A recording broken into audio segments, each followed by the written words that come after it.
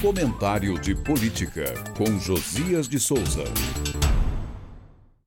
O ultimato de Israel para que a população civil abandone o norte da faixa de Gaza expõe um paradoxo. Por um lado, sinaliza que é irreversível a decisão do governo do primeiro-ministro Benjamin Netanyahu de impor a supremacia militar israelense sobre o Hamas. Por outro, lança luz sobre o calcanhar de vidro da estratégia.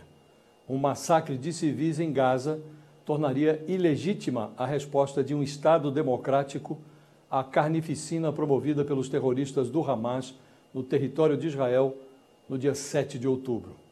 Dito de outro modo, a força de Israel converte-se na sua principal fragilidade.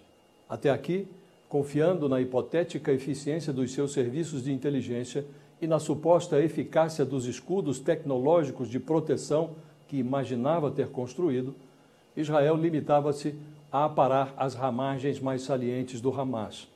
Diante das falhas que permitiram aos terroristas executar a mais letal invasão da história ao seu território, com o assassinato de mais de 1.000 pessoas e a captura de algo como 150 reféns, Israel se autoimpôs a missão de arrancar o mal pela raiz, eliminando o Hamas do mapa.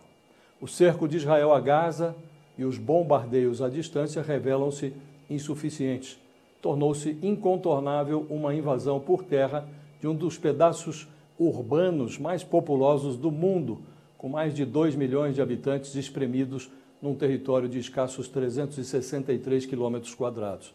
O inevitável extermínio de civis inocentes não passará como mero efeito colateral de uma guerra inevitável. O que vinha sendo tratado como legítimo direito de reação de Israel contra a incursão terrorista do Hamas está na bica de se converter num crime de guerra contra palestinos e estrangeiros que a comunidade internacional terá dificuldades para ignorar ou justificar.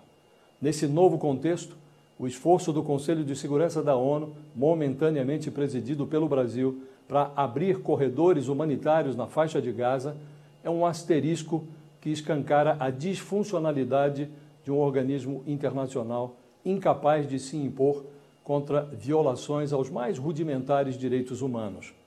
Antes mesmo de ser construída, a saída esboçada pela ONU revelou-se uma iniciativa natimorta, pois a abertura de corredores de fuga dependeria de um cessar-fogo que Israel não parece disposto a conceder, de uma boa vontade do Hamas, que governa Gaza com mão de ferro, e da irrestrita boa vontade do Egito, que hesita em abrir as suas fronteiras para um êxodo palestino.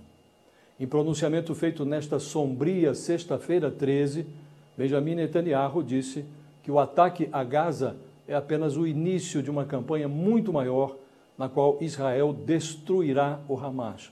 Vamos vencer, disse ele. Faltou definir vitória. Eu falo direto de Brasília para o podcast do Jornal da Gazeta.